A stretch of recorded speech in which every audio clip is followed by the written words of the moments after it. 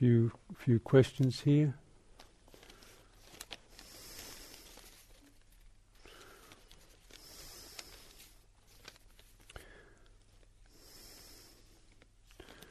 So, first of all, how do you hold how do you hold the harshness?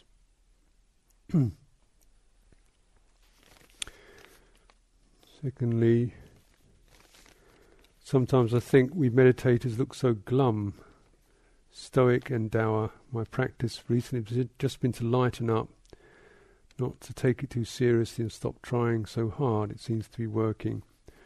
Always inspired by Ajahn Sumedho's ability to stop and laugh at the absurdity of it all. Is this life just one big cosmic joke? Always look on the bright side of death just before you take your terminal breath. Comments, please.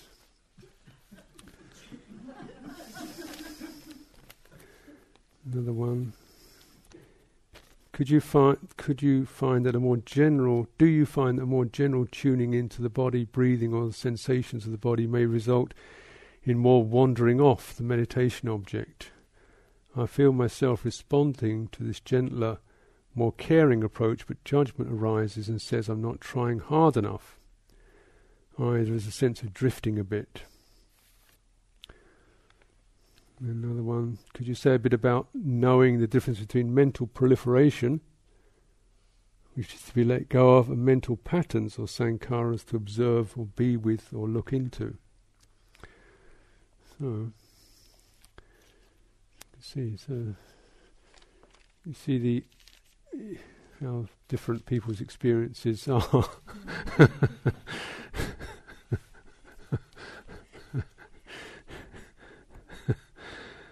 Yeah. And so these really are about seem to be all about just meeting, finding a place or a way to meet experience, which was going to work. I think the sense is that depends what you're trying to meet, really, and I think it's important not to have to fix an idea that either life is a joke, or life is a tragedy, or life is anything, what's it feel like right now? To meet as it is right now, to know how you're meeting it, So, my sense is that in general you're encouraged to really meet your own experience, not with any particular attitude, grim or flippant or but just to meet it and sense how it is and how you're affected by it. Because this is really where, what you're meeting is these mental patterns, sankharas, that is, particular desires, wishes, resistances, attitudes, convictions, agitations, there's all kinds of stuff that it can be called sankhara. Sankhara just means in general anything that's kind of moving and it's got a volitional push to it. It's got this sense of push that once you feel you want to act upon it. That's what a sankhara is. It always says, hey, do something, and so you buy into it and you do something and it gets more ingrained. So sometimes it says run away, sometimes it says or it doesn't necessarily say something, but you get particular, it's all the stuff that gets you going in some way or another. If you see what I mean, that's sankhara.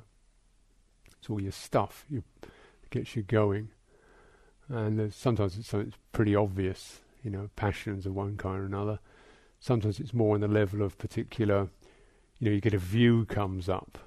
Something happens, you get a view of, well, it should be this way, or something like that, you get a particular view comes up, or people are like that, or that's your problem, So that's a sankhara, because it's a kind of reaction, and it's a way you've kind of got a way of just, in a way, just kind of getting out of that experience.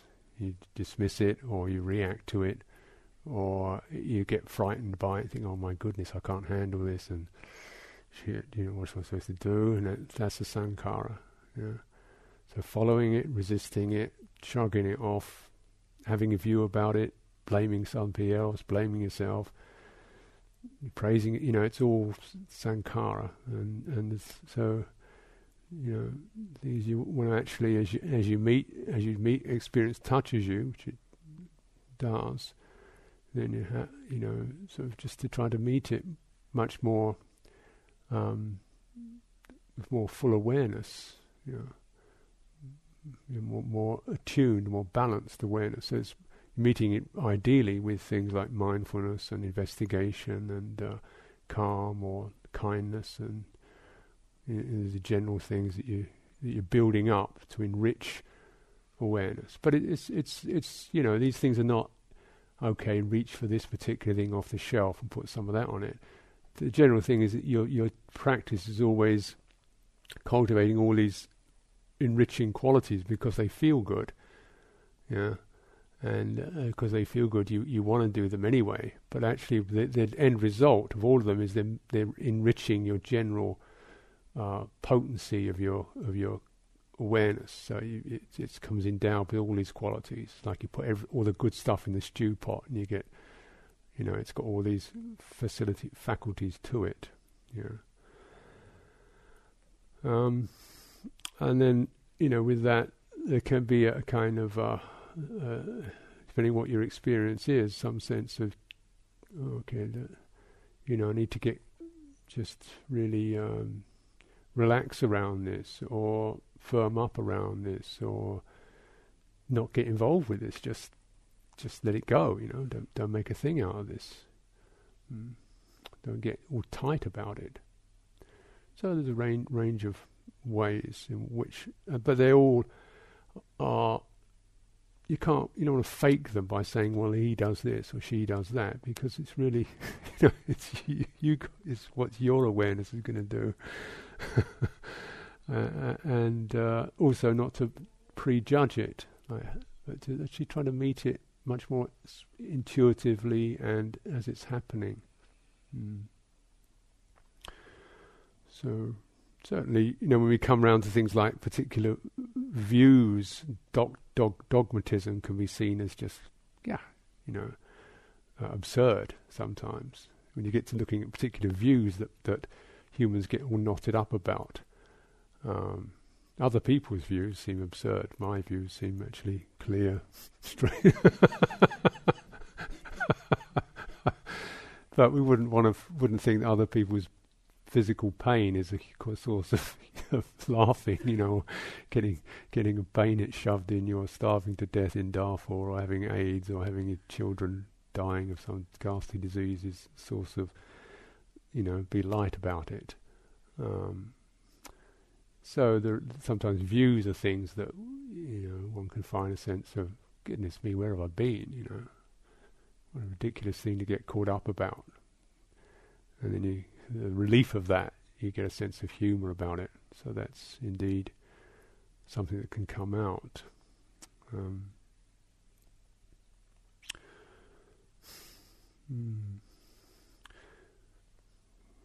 Then there's, you see, the harshness.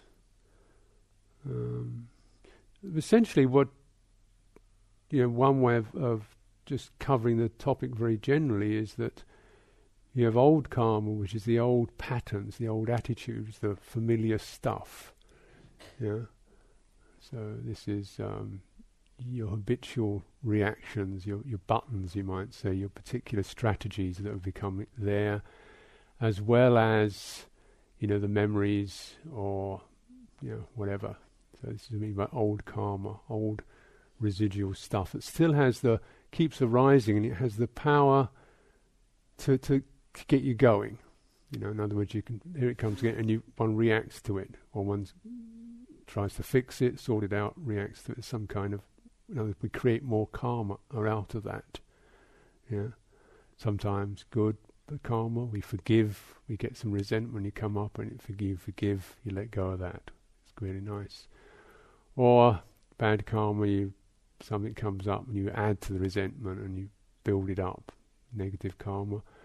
Or ending karma. The karma that ends karma is you see, this is this. There it is. It's not me, it's not you, it's just a particular form. And, so that sense of being able to not be caught in some reaction to it, but to sit witnessing it just purely as a kind of like a form that arises, a particular energetic form that arises, psychological form that arises. We all have these, don't we? I'm sure that my anger is about the same as yours. I haven't got patent on it. We all know what it feels like, and yet when it comes up in me, it's mine, and and then I feel guilty about it, or follow it, or try and suppress it. But actually, it's just the kind of thing that human beings are endowed with, sort of stuff that happens in the nerve endings. So, indeed, then there is a sense of just perhaps being a little bit more, light about that, but not flippant. But don't make a whole drama out of it. Don't make a whole story out of it. Beating your breast about it all the time. So this is where mental proliferation occurs. See, when you get old, karmic stuff arises, and you get into this mental proliferation, which means, I shouldn't be this, I am that, I was this, it's because of this, and they always do. Or that's introjection. It means you keep making more and more story about yourself out of that. Or projection is when you say, well, they're like this, and they always do that, and you can never trust them, and they do that, and they let me down yesterday, and they're always like, and everybody's like that, So you make a whole storyline about the rest of the world, or people, or men, or women, or someone or the other, So you have a whole spiel that gets going on everybody else, So that's the mental proliferations, and these are sankharas. So actually, the question really about one or the other, mental proliferation is a sankhara. It's called a papancha sanya sankhara, which means a proliferation based on impressions and volitional forces. So that's the technical thing. So each is of the nature of sankhara, and in a way, it's to be both.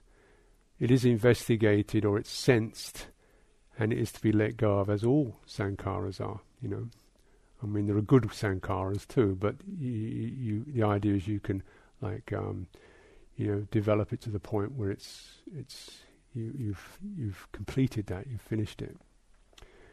So it's to be held, acknowledged, sensed. And then how do we sense that? Well, the difficulty is that mostly when these things arise, we meet things either with a thought or with an emotion. So something comes up and you think, and you think about it, or the mind thinks about it, it goes into thinking. And the thinking's, if you get a storyline going, this is what I mean by stories, get a whole repetitive thinking. As I said, the process of introjection or projection, it's got a lot of story to it. She did this and he did that, and they never do this, and I always do that, and it's my turn always, and nobody ever helps me, and yada yada yada, so forth. So a lot of thoughts come cascading along with that.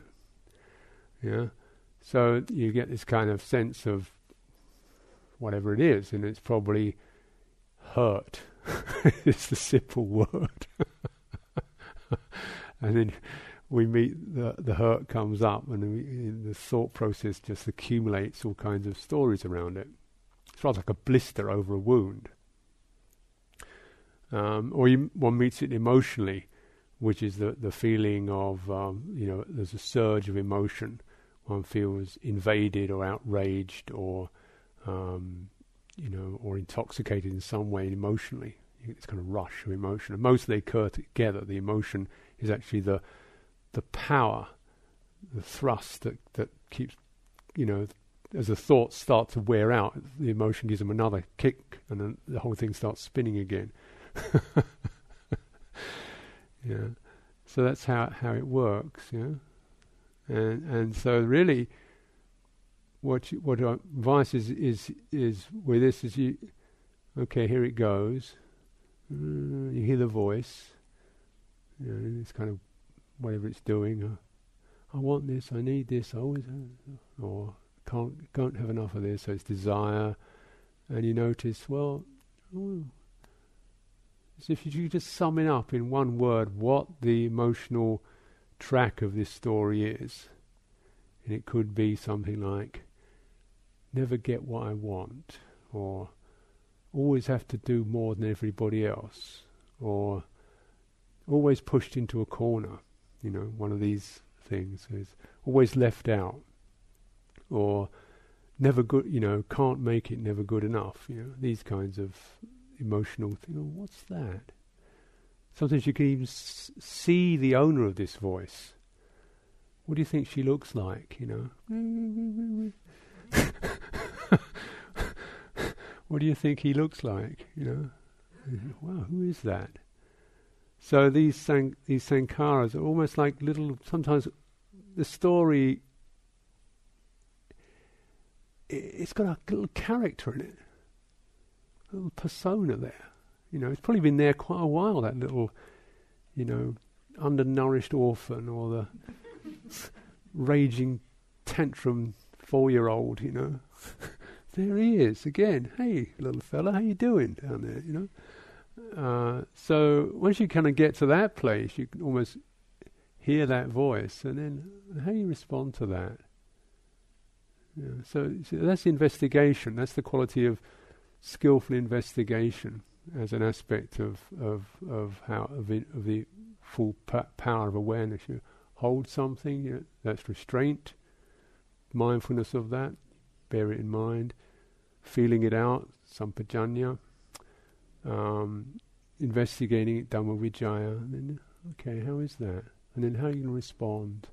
Sometimes it's just even doing that sometimes is enough. You kind of see this little person, or you can kind of hear this person, this little voice. You think, wow, here he is again.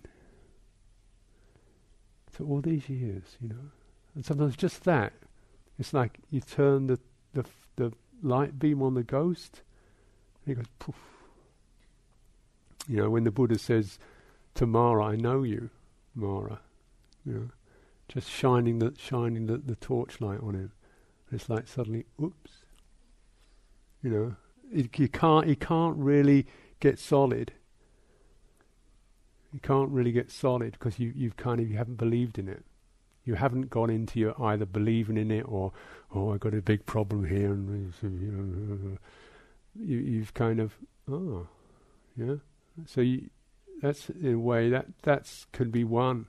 Just sometimes that's enough, and sometimes it's perhaps a little bit more, just a little bit holding it a little bit more fully. When it comes down to something that's really almost like one point, when it's all proliferating, scattering into cascades everywhere, it's just like there's too many bits of it, and it's still reproducing itself, like some cancer. So you want to get it down to just one thing that you can, this is rage, this is starving, this is,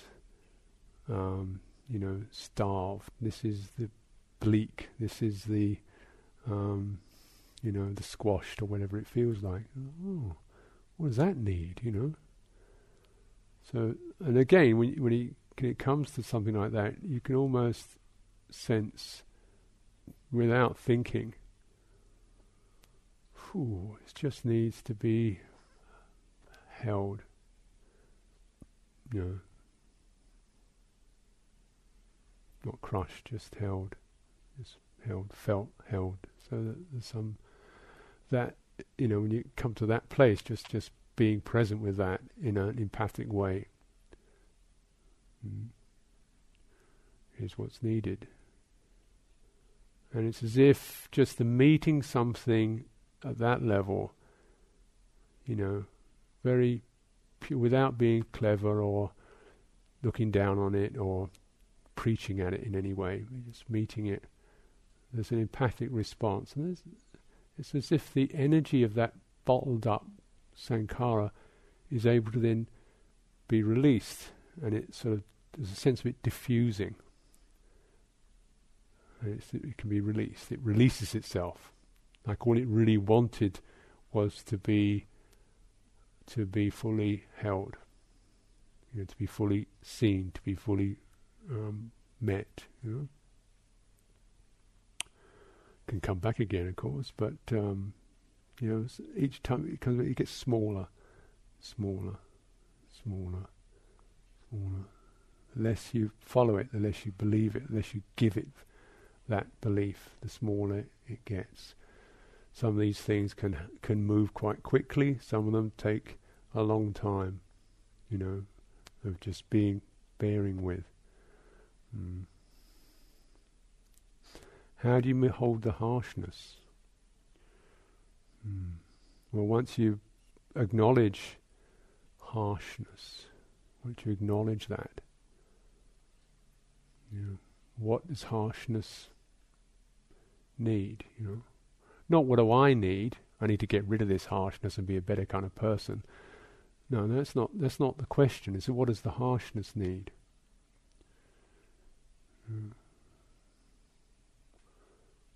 And if you ask it, the right way, you know what it needs.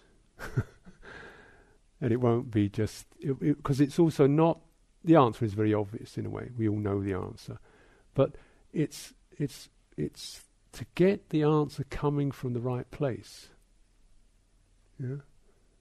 I'm sure most of us could write little essays. Oh, you feel harsh, just practice metta bhavana, and that's it, and be loving kindness, and next. Yeah, but that's coming from up here, It's not coming from the place where the harshness is. So it's like you're speaking out of the attic window to something that's happening in the basement, and you wonder why it doesn't get heard. One of the kind of frustrations and of Dhamma practice is, you know it all, you've got it sorted in your head, and yet the stuff isn't shifting, because in a way the more you know, the less less good you get at it, because you got it right, but you're addressing it from the wrong place. So very often we actually feel things in one place, something's arising in one place, we sense it in another place, and we answer it in another place. So you've got this, something's happening at a very kind of primary, impersonal level. Maybe we feel a kind of an emotion that's bringing us into it personally, so we get the sense of an emotion, and we respond to it with a thought. So it doesn't work, does it? It's like trying to feed a donkey by shoving a carrot up its backside. You've got the right idea, but it's the wrong hole,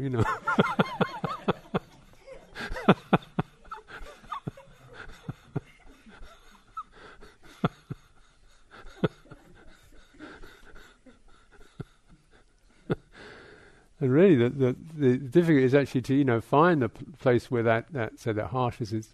It's I don't think it's really that unusual either, because that sense of judgment, and which is quite a powerful sankhara, quite a powerful piece of program patterning.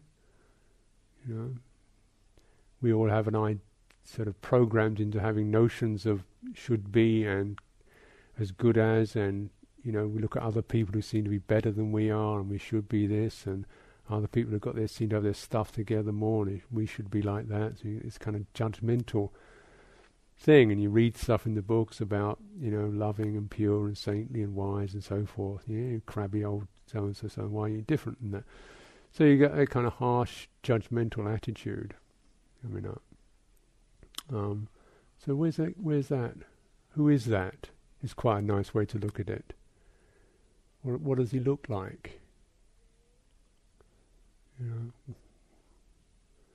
Just kind of play with it a bit, so you're not frightened of it. What does it look like? What does it feel like? Where do you feel it in your body? Now, if you put those together, you're starting to find the place to address it. You start to sort of see what it looks like, because then you're actually coming back into the more primary level of the mind, which is more just kind of intuitive, imaginative sense. primary sense in your body, and then right there is where, with some skill and some persistence, the answer arises. Which you'd say is like kindness, of course, but it's actually coming from the right place at the right time.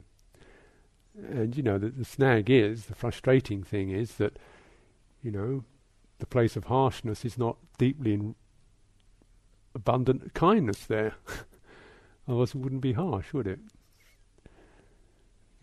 So one of the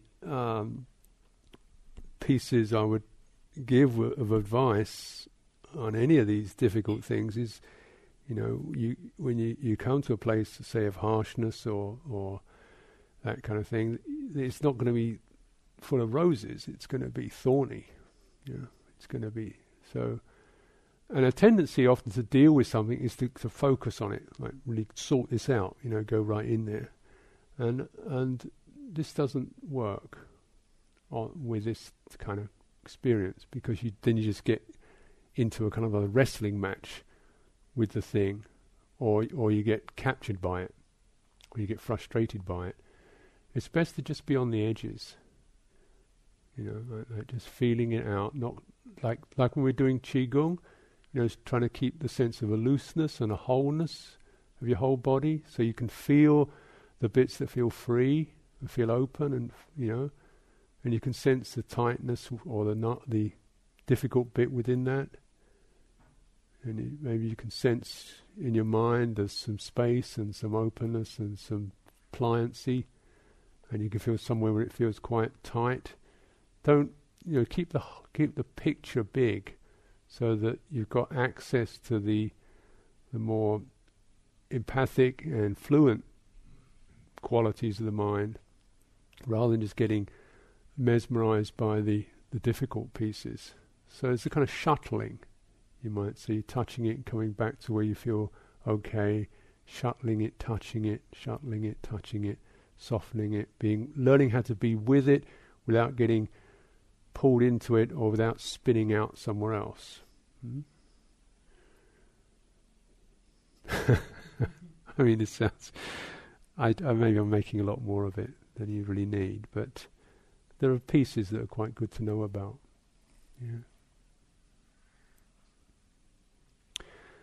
So mental proliferation is to be let go of, but it is to be let go of through a skillful handling and meeting of it, and piece at a time, little piece at a time.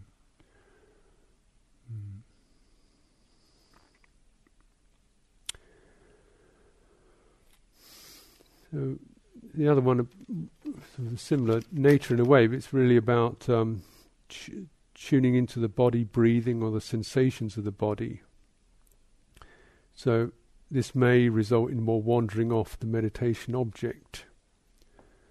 Though the person feels responding and appreciating the somewhat more gentle or spacious mode, hearing approach, but this judgment arises.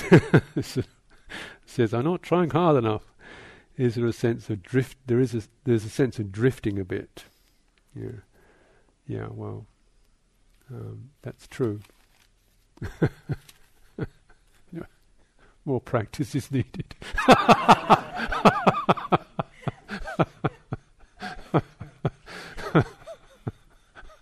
As they say, it's the answer for everything, really, isn't it? So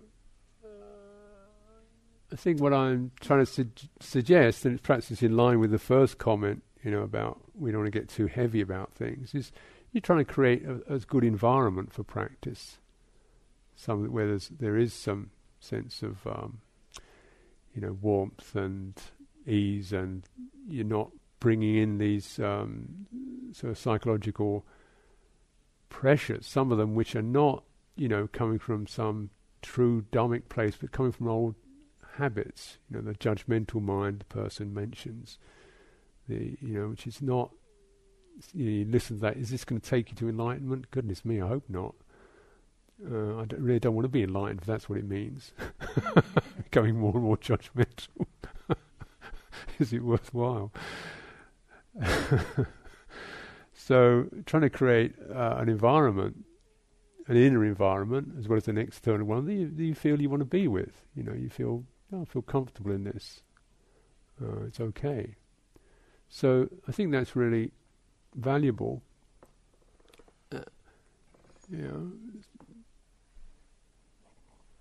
So you've got a place you feel you can sort of sit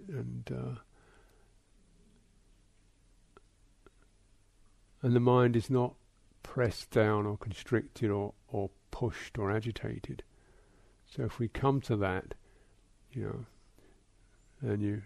then the tuning in. So within that, that is your meditation theme, if you like. That is the meditation object in a way. The first level of it is just to get to feel, present and open and free from pressures of one kind or another. I mean, that's good enough, really. Sometimes you think, well, maybe that's all you need to do, just do that. But so what are we trying to do? That is a meditation theme.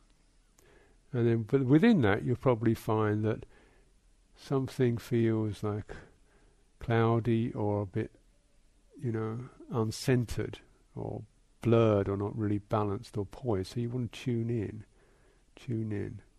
This is why using something like breathing and body, because they're always there, you don't have to create them. And rhythm, you see, now we naturally attune to rhythm. You see, our mind is a pattern former, isn't it? So you immediately you hear three things in a row. The mind says, that it adds it up as a pattern. We attune to pattern quite easily. Yeah? The mind creates patterns. It's a pattern builder. Yeah? You see 5 people walk down the road, and you summarise it as some pattern or behaviour pattern, and particularly rhythm. Yeah. Because that's what you're born with. That's what you come into birth with. You hear the thumping of the heartbeat. Boom, boom. So that's really very basic. And that sense of the heartbeat is the sense that gives you the, I'm okay, you're just a little, still in the mother's womb. You've got something that you're kind of navigating around. So particularly rhythmic experiences and sound. So music, big drumming, rhythms are things that naturally catch us, our attention, and get us going somewhere or another. The rhythmic sense. Because it's comforting in that it's here again, it's here again, it's here again, it's here again. So it's got that sense of comforting, home, back here. So, when the constant refrain in the Buddha's teaching on mindfulness of breathing is every time he says, breathing in, breathing out, breathing in, breathing out. Be aware of the breath, breathing in, breathing out. Be aware of breathing long, breathing short, breathing in, breathing out. Be aware of the short breath in, the short breath out. It's always in, out, in, out, in, out. A continual refrain is, for every bit of the teaching, is be aware of it breathing in, be aware of it breathing out. So that seems to be almost like the basis. You get that. Tuning into that rhythm of it. And then how you notice the difference. Why is breathing in different from breathing out? How do you know the difference between breathing in and breathing out? So you pick up the kind of energies, the sensations that occur that tell you you're breathing in, that tell you you're breathing out. So there's the tuning in, and there's the definitely some discernment. So the sense of focusing is more based on sensitive discernment rather than pressure to hold it together. Rather than the pressure to get calm or concentrate, it's a matter of keep noticing, resonating, checking into that open environment, to that pleasant environment. Keep checking in. So it's a steadying or a concentration that comes around through the faculty of discernment. That's that. That's that. That's that. That's that. And the primary engine, if you like, of that, I mean, engine's a bit wrong metaphor, but is vitakka vichara, which means vitakka means your mind touches it, points to it, touches it. Vichara means it handles it. It means it gets a feeling from it. So just like you got it, you got it. So it's like the finger points at something, touches it, and then you got it. Right. So that sense of getting it is called vichara. The sense of pointing at it is called vitakka. So the simile is sometimes used of ringing a bell. So striking the bell is vitakka, and that lovely sound is vichara, the resonance, which is longer. It's a longer thing. And the vitakka needs to be quite, precise. There definitely is a bell here. And then, just wait, listen, take it all in. That's vichara. So that process, the Buddha says, this is, the first two factors for concentration of this. First two factors for concentration of this, just exercising this. And you want to make it so you can vitakka onto something you can get your vitakka onto. So it's like, just hit the bell. Doesn't worry about which spot on the bell right now. So you're breathing, right? Okay. So maybe it's a bit blurred at first. Well, just body, dong, breathing. Rather than a particular little point on the breathing. No, just any old point, you can get it. And then you sort of resonate with it. Feels like this, feels like this. So that's the action, if you like, within the process of focusing. And I haven't really made a lot out of that this time round, this retreat. I guess, when you teach retreat, you just make a rough assessment as to how wrecked people are when they get here.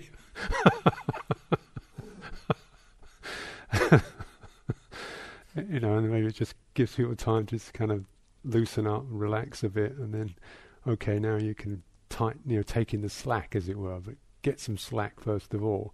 Then you can take it in. There's no point tightening up if your bearings are knocking, as it were. So then when things get a bit sort of fuzzy, you think, I want to sharpen up. Good, fine, you want to sharpen up. This is how to do it. Get more moment precise. My general assessment, and this isn't, I'm sure this isn't true for everybody, but is that people are often overworked in their vitakkas. That is, your mind has been going this, deal with this, deal with that, deal with this, deal with it. It's been grabbing and pecking many things, so it's just kind of pooped. So you've got to let it just, my inclination is just to let it relax a bit till it gets some energy back, then you can use it. So, within that aramana, that mental sphere of allowance, of letting it be like that, is still a good cultivation. It really is a good theme. And then you'll find within that, you'll find your own way when you want to actually be a bit more one-pointed, focus in, sharpening up, take up the slack. That's how you do it. And then with mindfulness of breathing, then probably what will occur, what I sense occurring is that it kind of like you find as a particular places which seem more available. Like you might find that you're centering yourself in your chest, or in the back of your nose, or you get some sense of a breathing having a central place which feels more energized. You just keep focusing in on that, but it's always in accompaniment with a quality of it feels good. So it's both sort of emotionally or psychologically pleasing. That's where I feel nice and home. And it's so it's got that aspect to it, and it's associated with body energy. So it's a place where those are naturally coming together anyway. So you're looking for how the meditation will progress by itself. The process will start to occur by itself, and you're just tuning in, priming it, noting it, getting on board with it, and so that you kind of follow it up as you get the signs of where it's starting to gel for you, and where you have that kind of an inclination, not a pressure, but an inclination to just go in there a bit more, to stay in there a bit more, to really settle in there a bit more, to enjoy it a bit more. And though that sense will bring up a quality of rapture, that's a sense of interest, and you feel you've got some stuff, you've got some energy in store. You actually, you're motivated, you feel enthusiastic towards that, and you also feel comfortable. And those are the factors of samadhi: vitaka, vichara, and piti, sukha. And so with that, the mind snuggles in, settles down, feels bright and steady. And it's you look out for the signs. You sometimes this takes quite a while. Some days are better than others. But that's the way I would recommend it. That's the way I'd recommend it, personally.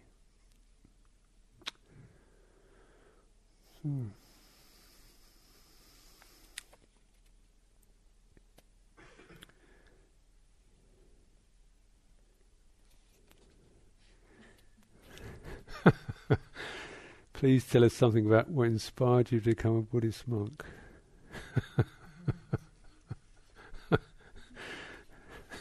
No.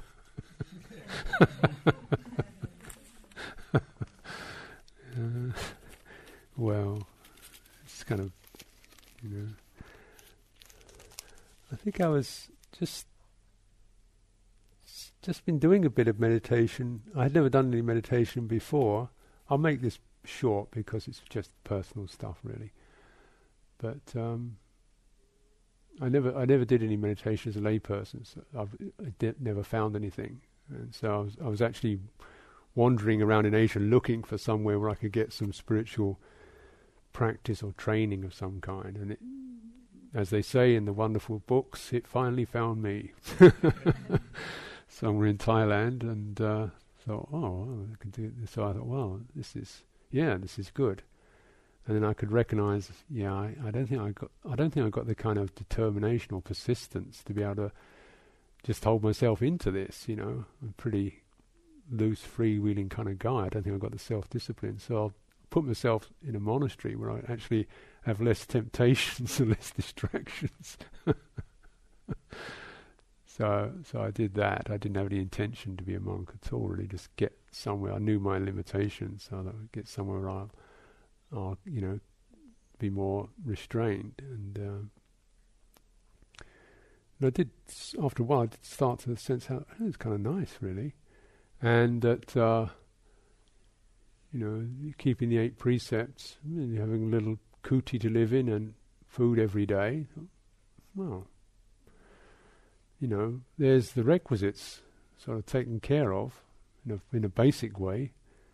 And I could sense, my father was in his 60s, had been working all his life just getting these requisites together. And they were just being handed to you on day one. So I thought, that's interesting, And it wasn't, it was obviously a lot of the entertainments weren't there, but just as a basic thing. So I just, And then I had to leave to get another visa, because it was in Thailand, so I only got a 1-month visa. So I had to, when I left, and as I came back, I remember just being in a seaside town, right just about dawn. I'd just come down from the hotel I was staying in. I was sitting downstairs having a cup of coffee or something, and it was just dawn. Light was coming up, and as light was dawning down this dusty street, these monks came down, walking down the street. They were the street was just a dirt street, so as they were walking down there barefoot through this dust, which is gently stirring the dust as they came along. There's nobody else on the street, just this line of monks, and they just had the bowl in their hands and these quite light robes. The sunlight was shining through the robes. It was almost translucent, and they just had the bowl and the robes, and they're barefoot, and they're walking along, composed and happy. And I thought, oh, that looks really nice. Just to be so light, so light, carrying so little, seemed just really, to me, just really blissful possibility. To be that light as a sign. So I treasure that moment. It kind of, to me, it carries something that I try to keep at the heart of the way I live, despite all the kind of complexities that can be occurring. Just to try to keep that right in the heart of it all.